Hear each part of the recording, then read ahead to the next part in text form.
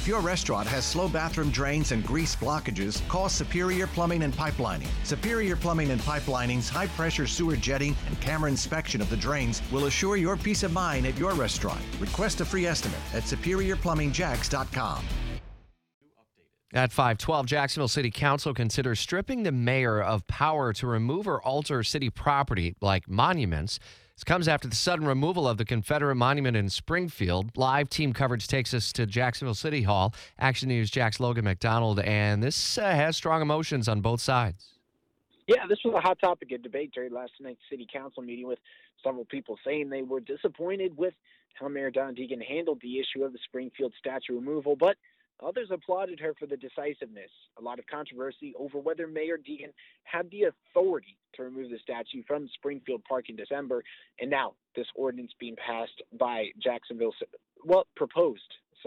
by Jacksonville City Council to be passed, which would require that no gift may be used to, quote, alter, demolish, relocate, transform, or in any way modify any city-owned or managed property without prior council approval.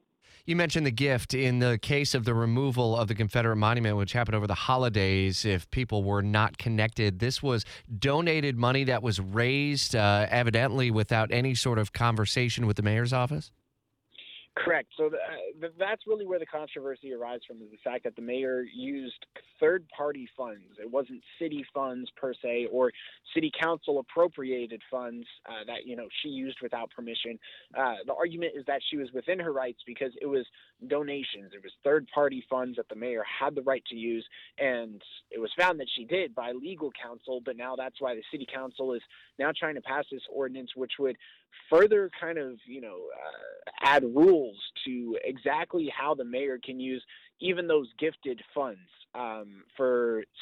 to affect city property or works without city council approval, because the argument, of course, being that statue was managed by the city. All right, no vote scheduled for the ordinance as yet. It's solely a public hearing that was held last night. Likely we'll hear more coming over the coming weeks, and certainly we'll be following updates on a continuing heated topic. Action News, Jack's Logan, MacDonald, thanks.